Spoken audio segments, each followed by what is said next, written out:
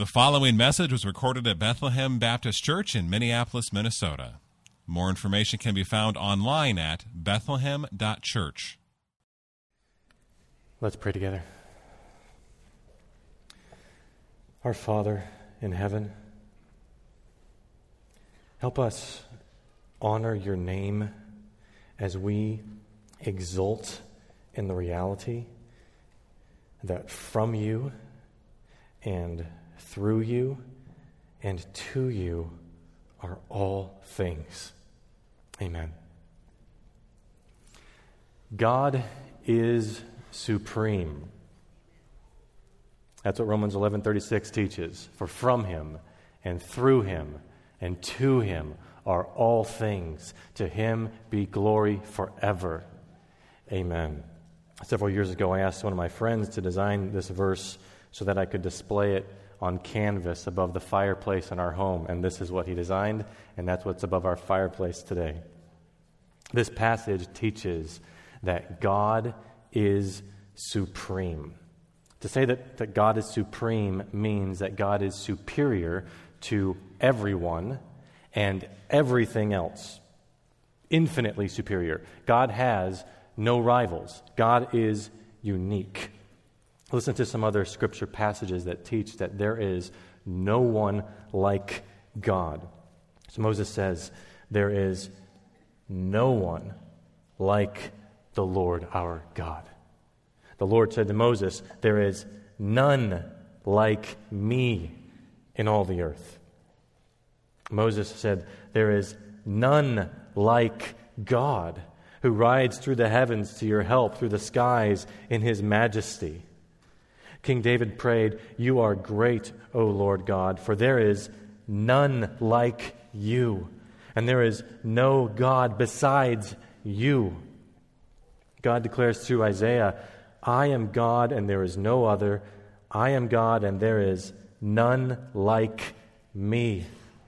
And Jeremiah prays, there is none like you, O Lord. You are great and your name is great in might.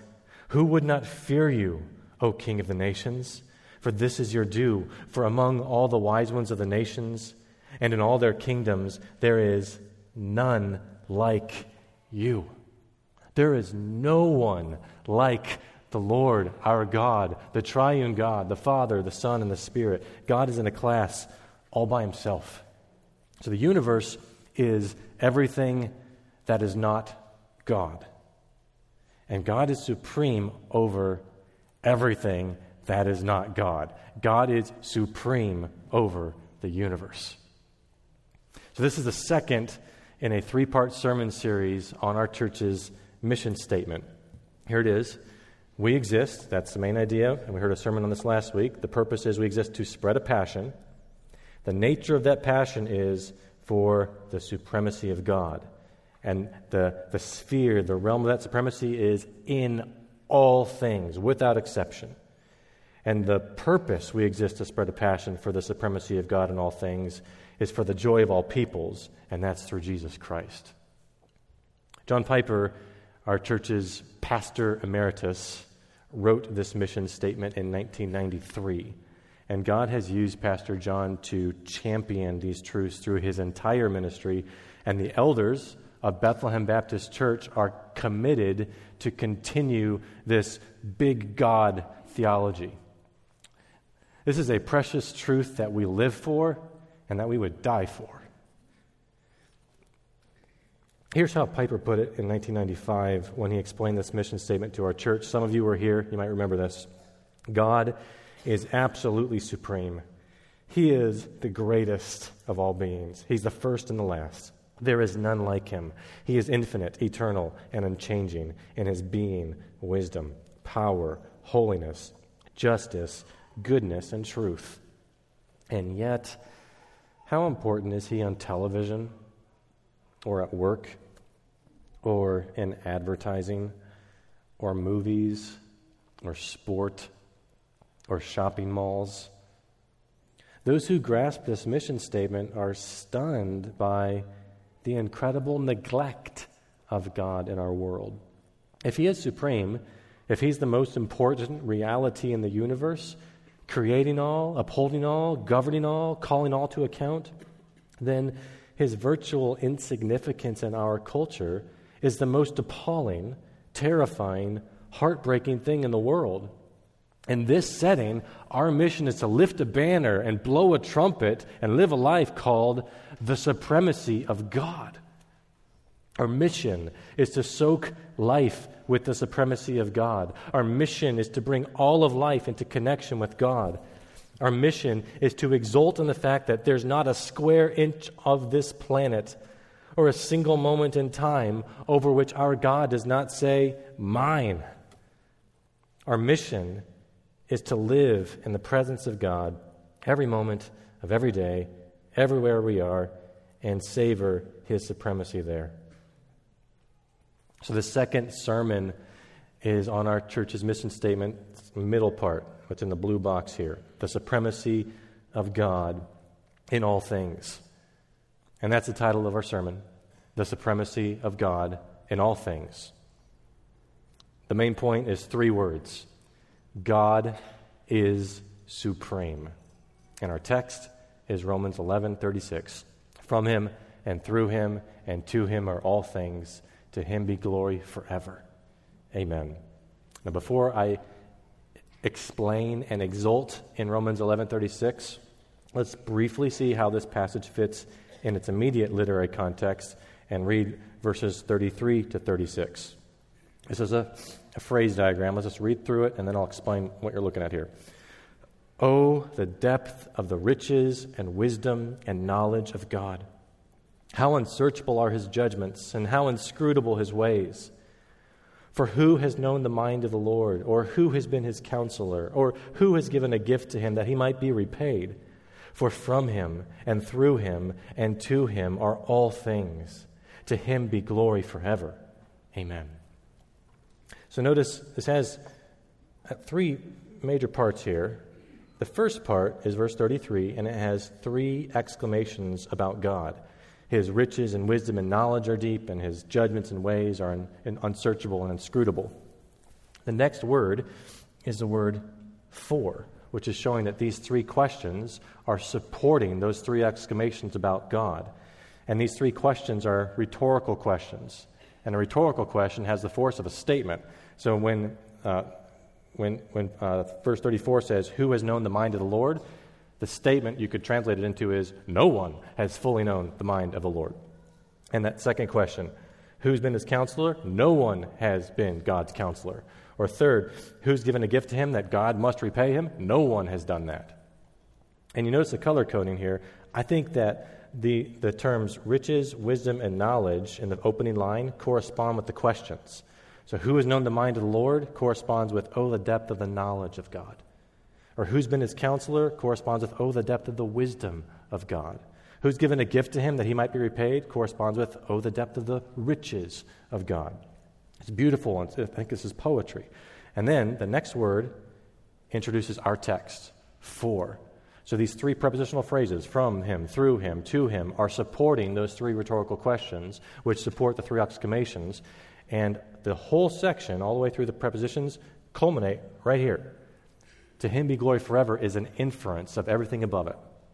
So now that's just to get our bearings in the passage, and we're going to zoom in now on verse 36, which will break into 4 parts. The main idea is that God is supreme, and we'll look at this in 4 steps. First, from him are all things, then through him are all things, and to him are all things, and finally, to him be glory forever. Amen. First, from him are all things. From him are all things. God is the source of all things. He's the supreme creator. God is the source of all things. He is the supreme creator. Listen to some other scripture passages that teach that God is the source of all things. 1 Corinthians 8, there is one God, the Father, from whom are all things. 1 Corinthians 11, all things are from God. Paul says of Christ in Colossians 1, our text from last week that Stephen preached on, for by him all things were created, in heaven and on earth, visible and invisible, whether thrones or dominions or rulers or authorities, all things were created through him and for him. And then in Hebrews, the writer says that God has spoken to us by his Son, through whom also he created the world. God is the supreme creator. Listen to some other passages that teach that God created the universe. The very first line in the Bible, God, in the beginning, God created the heavens and the earth. He's the supreme creator. Psalm 19, the heavens declare the glory of God, and the sky above proclaims his handiwork. Psalm 33, let all the earth fear the Lord. Let all the inhabitants of the world stand in awe of him. Why? For he spoke, he just spoke, and it came to be. He commanded, and it stood firm. The Lord says in Isaiah 44, I am the Lord who made all things, who alone stretched out the heavens, who spread out the earth by myself. Jeremiah says, it is he who made the earth by his power, who established the world by his wisdom, and by his understanding stretched out the heavens. When I teach on the doctrine of creation in my systematic theology courses, I typically show the students a 23-minute video called Created Cosmos. And I show the video because it helps us get a sense of how big the universe is and how small we are. And the video just explains sizes and distances in a stunning way. And the way it ends, I think, is breathtaking. So after going through the universe from Earth outwards, it then flips around and it zooms in by a factor of 10 every 4 seconds. And it just zooms through galaxy after galaxy after galaxy, and it finally enters our Milky Way galaxy. And then you see our sun as a distant star, and finally Earth is a little dot, and then it zooms all the way down onto our planet. And you think of yourself in relation to the rest of the universe, how do you feel? You feel very small. And that's how you should feel, because you are small and God is infinite. When you think of yourself in relation to the rest of the universe, you should feel like this. Who has measured the waters in the hollow of his hand? Look, notice the second line here. And marked off the heavens with a span. You know what a span is? It's a distance from your outstretched thumb to your little finger. That's a span. So it's not like he's measured the heavens with 10 zillion spans. It's, what does it say? A span. Makes you feel pretty small. All right? So God created not only the heavens, he created everything that is not God. God created Minnesota's beautiful North Shore. God created firm purple grapes that burst in your mouth with juicy goodness.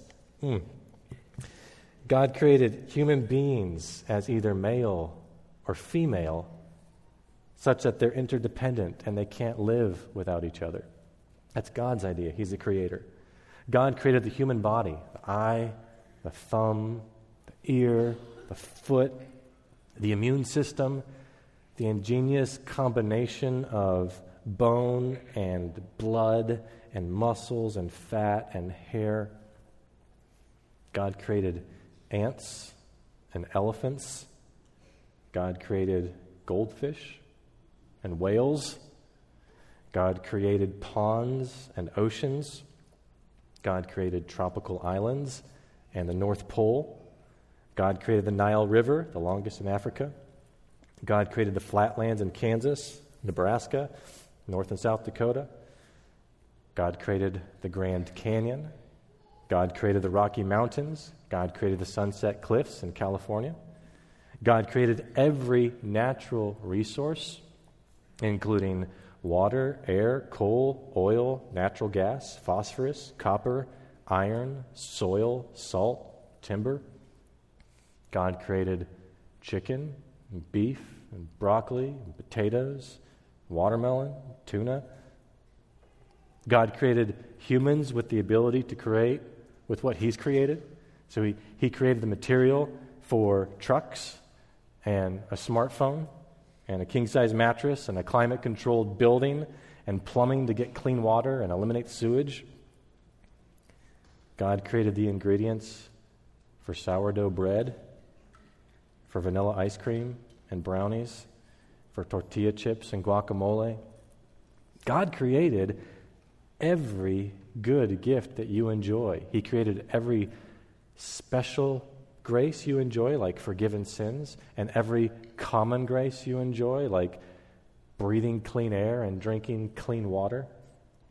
God created the world and everything in it. God created everything that is not God. He created the universe. He designed it all. That's why I love to watch a good nature documentary. A good nature documentary is a worship video. When you learn about the ways of salmon, or bears, or eagles, or rainforests, or deserts, or oak trees, or tulips, or bananas, or butterflies, you exclaim, wow, God designed that. He is infinitely creative and intelligent and wise. And because God created us, He owns us, and we are accountable to Him. That's reality. God created you, therefore, He owns you, and you owe Him. And that's true for every one of us. So, friend, if you are not gladly worshiping and following God, the Creator, God will hold you accountable. There's good news about God, the Creator. Jesus, the Son of God, lived and died and rose again for sinners like you. And God will save you if you turn from your sins and trust Jesus. From Him are all things. God is the source of all things. He's the supreme creator. Second, through Him are all things. God is the means of all things. God is the supreme king. God is the means of all things. God is the supreme king. Listen to some other scripture passages that teach that God is the means of all things. Paul says of Christ in Colossians 1, He is before all things, and in Him all things hold together. Ephesians 4, there's one God and Father of all, who is over all and through all and in all. The Son, according to Hebrews 1, upholds the universe by the word of His power. By His powerful word, He upholds the entire universe. The author of Hebrews describes the Son, by whom all things exist. God is the means of all things. To say that God is the means of all things is to say He's the supreme sustainer. He sustains all things. Or to put it another way, God is supremely sovereign. He's the supreme king. He rules all things. Listen to some other scripture passages that teach that God is the supreme king.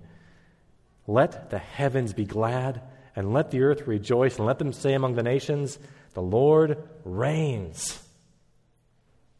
God reigns over the nations. God sits on His holy throne. The Lord reigns. Let the earth rejoice. Let the many coastlands be glad.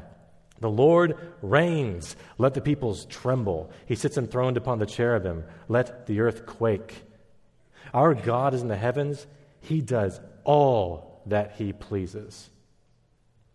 The Most High rules the kingdom of men and gives it to whom He will.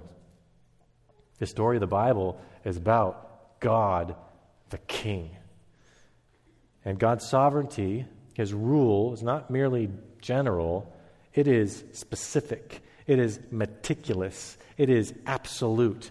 God supremely rules over even the evil that humans freely choose to commit.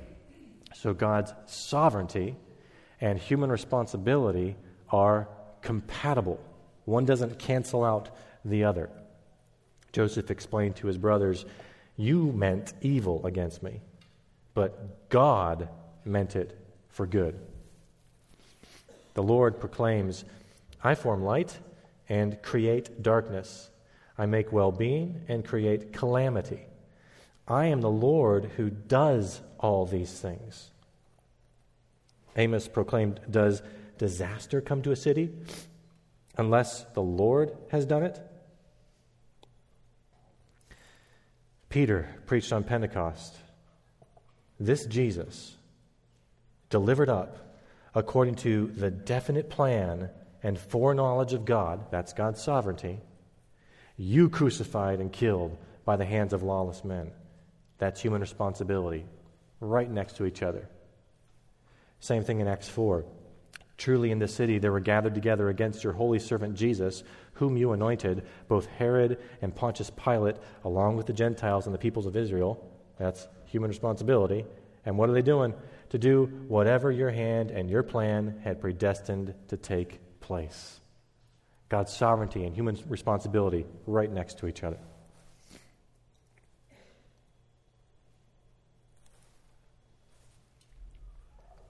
Did we lose it? There we go. Our church has an elder affirmation of faith that has a section that puts this beautifully. We believe that God, from all eternity, in order to display the full extent of his glory for the eternal and ever-increasing enjoyment of all who love him, did by the most wise and holy counsel of his will freely and unchangeably ordain and foreknow whatever comes to pass.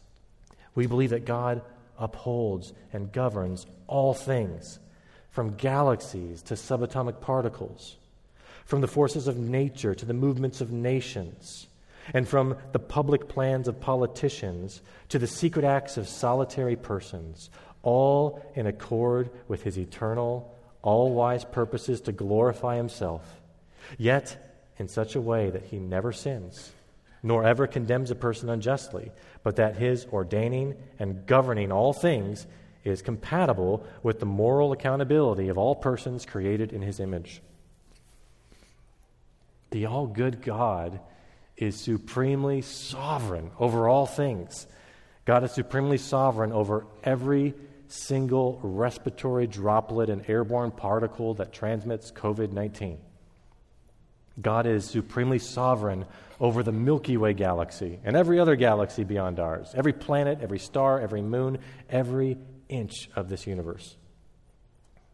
God is supremely sovereign over every water droplet, every fire ember, every snowflake, every gust of wind. As R.C. Sproul often said, if God is sovereign, there's no maverick molecule. We often will say something like, it's raining or it's snowing, but that's not how the Bible speaks about rain and snow usually. From God's perspective, God causes it to rain. God causes it to snow. He's sovereign over the weather. God is supremely sovereign over moral evil, including murder, rape, sex trafficking, totalitarian regimes, unjust war, unjust poverty, physical abuse, terrorist attacks like 9/11, racism, genocide. God is supremely sovereign not just over moral evil, but over natural evil, including sickness, cancer, disability, physical injuries, animal suffering, floods, avalanches, tornadoes, tsunamis, fatal accidents, fatal diseases, famines. That's why we just sang that line from the Isaac Watts hymn, "Clouds arise and tempests blow by order from your throne." God is supremely sovereign over every nation, including the United States and Canada and Mexico and England and China and North Korea and Afghanistan and Kenya and Australia. God is supremely sovereign over every human ruler, including Joe Biden and Vladimir Putin and Xi Jinping. God is supremely sovereign over good angels, including the Archangel Michael. And God is supremely sovereign over demons, including our adversary, the devil, that snake and dragon. God is supremely sovereign over the scheming of your enemies and dishonest politicians and thieves. Some of you might not know how to distinguish those three. God is supremely sovereign over evil systems of government and evil systems of thought that view relationships primarily through the lens of power. That is, that those with more power are inherently oppressors and those with less power are inherently oppressed. God is supremely sovereign over false accusations that damage your reputation. God is supremely sovereign over choosing to save you. We call that the doctrine of election. And God is supremely sovereign over causing you to be born again, regeneration. God is supremely sovereign over giving you the gift of repentance and faith, conversion. God is supremely sovereign over declaring you to be righteous through Christ, justification. God is supremely sovereign over making you a member of His family, adoption. God is supremely sovereign over transforming you into the image of Christ, progressive sanctification. God is supremely sovereign over enabling you to continue to depend on Him and to mature in Christ, perseverance. Through Him are all things. God is the means of all things. He's the supreme King. Third, to Him are all things. God is not just the source and the means of all things. He is the end of all things. God is the supreme goal. He's the end of all things, the supreme goal. Listen to some other scripture passages that teach that God is the end of all things. There is one God, the Father, for whom we exist. He's the end of our very existence. Paul says of Christ, all things are created through Him and for Him. Author of Hebrews describes the Son, for whom and by whom all things exist. God is the end, the goal of all things. And yet, tragically, most people don't live like that's true. I've adapted this table from Mark Leiderbach and Evan Leno's book, Ethics as Worship. In the first column asks the question, who is the ultimate goal or purpose that drives how you live? For many people, it's caring for yourself. It's personal happiness, pleasure, satisfaction. For others, it's caring for humans, whether a subset like your family or humanity in general. For others, it's caring for all living things in their environment. And for others, it's glorifying God by enjoying Him. Second column asks the question, who or what has ultimate moral status? Who or what do you functionally worship? And for that first group, it's yourself. For the second, it's humans. For the third, it's all living things in their environment. And for the fourth, it's God. You see, everyone worships. The question is, who or what are you worshiping? And God commands us, whether you eat or drink or whatever you do all to the glory of God. God is the ultimate end of all things, and everything has value as it relates to God. God is the supreme goal. God did not design you so that you could follow your heart and find yourself and be your selfish self. God made you for something so much bigger. The point of everything is not you. It's not your family. It's not humanity in general. It's not nature. It's not nothing. The point of everything is God. God made you for Himself. God is the purpose, the end, the goal. That's why everything that is not God exists. God made us for God. Everything that is not God points to God, highlights God, magnifies God. It's supposed to exalt God, to make much of God. It's all about God. To Him are all things. This is probably the most famous Q&A in all catechisms. What is the chief end of man? Answer, man's chief end is to glorify God and to enjoy Him forever. Now, question, are the phrases to glorify God and to enjoy Him forever two distinct parallel activities? Is it like saying my goal this afternoon is to work out and to get some rest, like two different things? Or is it more like saying, my goal this afternoon is to get some rest by taking a nap? That's one thing and a way of doing it. You see the difference? So what's going on here? Is it you can glorify God and enjoy Him, two separate, distinct, parallel activities? Or is one predominant and the other is a way of doing that one? That's why John Piper has suggested a way to answer the question like this. Man's chief end is to glorify God by enjoying Him forever. In other words, glorifying God and enjoying God are not two distinct parallel actions. Rather, enjoying God is the way we glorify God. That's what we call around here Christian hedonism. John Piper has popularized the sentence, God is most glorified in us when we are most satisfied in Him. In other words, we most glorify God when He most satisfies us. There's not a conflict between our responsibility to glorify God and our desire to be happy. Our joy will be most full when we're feeling and thinking and acting in a way that makes much of God. So God is not just the supreme creator and the supreme king. He's the supreme treasure, the supreme pleasure.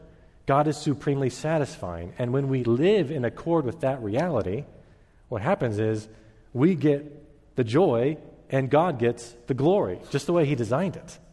And this reality is all over the Bible. Here are a few examples from the book of Psalms. You, God, make known to me the path of life. In your presence, there's fullness of joy. At your right hand, there are pleasures forevermore. Oh, taste and see that the Lord is good. Delight yourself in the Lord, and He will give you the desires of your heart. As the deer pants for flowing streams, so my soul pants for you, O God. My soul thirsts for God, for the living God. Then I will go to the altar of God, to God my exceeding joy. And I will praise you with the lyre, O God, my God. O God, you are my God. Earnestly I seek you. My soul thirsts for you. My flesh faints for you, as in a dry and weary land where there is no water. Don't be deceived that you'll ever be satisfied, ultimately satisfied, by sex or money or power. The only way to be ultimately satisfied is to enjoy God. That's it. Now, we can still enjoy God's gifts, but not as ultimate ends, not as ends in themselves. We can treasure God by enjoying His gifts, as gracious gifts from Him. To Him are all things. God is the end of all things. He's the supreme goal. So we've considered now three glorious realities. From Him are all things, through Him are all things, to Him are all things. God's the source, means, and end of all things. That's reality.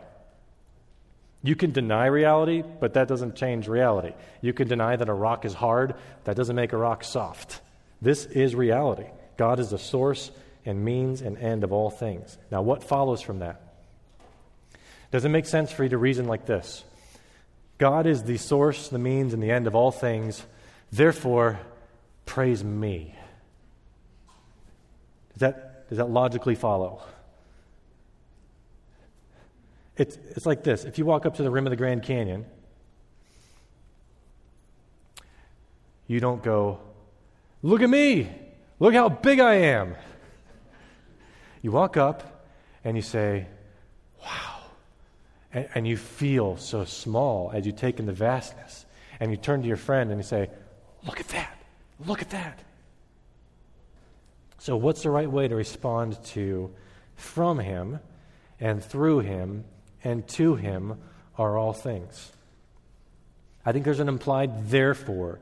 It's not in the text, but I think it's implied. Therefore, because God is the source and the means and the end of all things, therefore, to Him be glory forever. Amen. God deserves glory forever. That is the only fitting conclusion. God deserves glory forever. Now listen to some other passages that teach that God does what he does for his glory. God says to Moses, I will get glory over Pharaoh and all his hosts, and the Egyptians shall know that I am the Lord. And the Egyptians shall know that I am the Lord when I have gotten glory over Pharaoh, his chariots, and his horsemen. The psalmist recounts, our fathers, when they were in Egypt, did not consider your wondrous works. They did not remember the abundance of your steadfast love, but rebelled by the sea at the Red Sea. Yet he saved them for his name's sake, that he might make known his mighty power. God describes his people in Isaiah as those whom I created for my glory. The people whom I formed for myself, that they might declare my praise. Anybody else who speaks this way is nuts, is a megalomaniac. And if God spoke any other way, it wouldn't be appropriate. The Lord says in Ezekiel, I acted for the sake of my name. God does what he does for his own glory. Now listen to some other passages that teach that God alone deserves this glory forever. End of Romans. To the only wise God be glory forevermore through Jesus Christ. Amen. Galatians 1. To whom be the glory forever and ever. Amen. Ephesians 3. To him be glory in the church and in Christ Jesus throughout all generations, forever and ever. Amen. End of Philippians. To our God and Father be glory forever and ever. Amen. 1 Timothy 1. To the King of the ages, immortal, invisible, the only God, be honor and glory forever and ever. Amen. End of 2 Timothy. To him be the glory forever and ever. Amen. 1 Peter 4. To him belong glory and dominion forever and ever. Amen. End of Jude. Now to him who's able to keep you from stumbling and present you blameless before the presence of his glory with great joy, to the only God our Savior, through Jesus Christ our Lord, be glory, majesty, dominion, and authority before all time and now and forever. Amen. Revelation 1. To him who loves us and has freed us from our sins by his blood and made us a kingdom, priest to his God and Father, to him be glory and dominion forever and ever. Amen. Revelation 7. Worthy are you, our Lord and God, to receive glory and honor and power, for you created all things, and by your will they existed and were created. Revelation 7. Blessing and glory and wisdom and thanksgiving and honor and power and might be to our God forever and ever. Amen. Are you seeing a pattern? God deserves glory forever. Amen. Now, our problem is that we are glory thieves. We steal glory that belongs to God. We're sinners who don't think of sin as the big deal that it really is. So what is sin? Listen to how John Piper defines sin. Sinning is any feeling or thought or speech or action that comes from a heart that does not treasure God over all other things. And the bottom of sin, the root of all sinning, is such a heart that prefers anything else above God, a heart that does not treasure God above or over all other persons and all other things. What is sin? Sin is the glory of God not honored, the holiness of God not reverenced, the greatness of God not admired, the power of God not praised, the truth of God not sought, the wisdom of God not esteemed, the beauty of God not treasured, the goodness of God not savored, the faithfulness of God not trusted, the promises of God not believed, the commandments of God not obeyed, the justice of God not respected, the wrath of God not feared, the grace of God not cherished, the presence of God not prized, the person of God not loved. Why is it that people can become emotionally and morally indignant over poverty and exploitation and prejudice and abortion and the infractions of religious liberty and the manifold injustices of man against man, and yet feel little or no remorse or indignation or outrage that God is disregarded, disbelieved, disobeyed, dishonored, and thus belittled by millions and millions of people in the world? And the answer is sin. And that is the ultimate outrage of the universe. All sinners, all of us are sinners, all humans are sinners, and we seek glory for ourselves. We put ourselves in the place of God. We trust our own senses, our own experiences, our own reasoning, and we think that we know better than God does. We disregard God. We disbelieve God. We disobey God, and thus we belittle God because we want the glory. We're glory thieves. And that offends the white-hot holiness of our glorious God. So get your eyes off yourself and gaze at God. James Montgomery Boyce insightfully uses Daniel 4:30 to illustrate this. So King Nebuchadnezzar asked this question: "Is not this great Babylon, which I have built by my mighty power as a royal residence and for the glory of my majesty?" So Nebuchadnezzar is saying that this great city of Babylon and its empire, which he admired and desired more than anything else in the world, was from him. I've built it. It's through him. It's by my mighty power. And it's to him. It's for the glory of my majesty. He's saying Babylon is from me and through me and to me. What folly to think that you can say that about anything. From me and through me and to me is anything. God deserves glory as the source and the means and the end of all things. Therefore, to him be glory forever. Amen. So the message of Romans 11:36 is that God is supreme. From him are all things. He's the source of all things. He's the supreme creator. Through him are all things. He's the means of all things. He's the supreme king. To him are all things. God is the end of all things. He's the supreme goal. Therefore, to him be glory forever. That is why we exist. We exist to spread a passion for the supremacy of God in all things, for the joy of all peoples through Jesus Christ. And that's our mission, because God made us for God. Let's pray. Thank you, God, that you are supreme. We savor your supremacy in all things. You're the source, the means, the end of all things. You are the supreme creator, the supreme king, the supreme goal. Therefore, you deserve glory forever. Amen. Thank you for listening to this message from Bethlehem Baptist Church in Minneapolis, Minnesota. Feel free to make copies of this message to give to others, but please do not charge for these copies or alter their content in any way without written permission from Bethlehem Baptist Church. For more information, we invite you to visit us online at bethlehem.church or write us at 720 13th Avenue South, Minneapolis, Minnesota, 55415. Bethlehem Baptist Church, spreading a passion for the supremacy of God in all things, for the joy of all peoples, through Jesus Christ.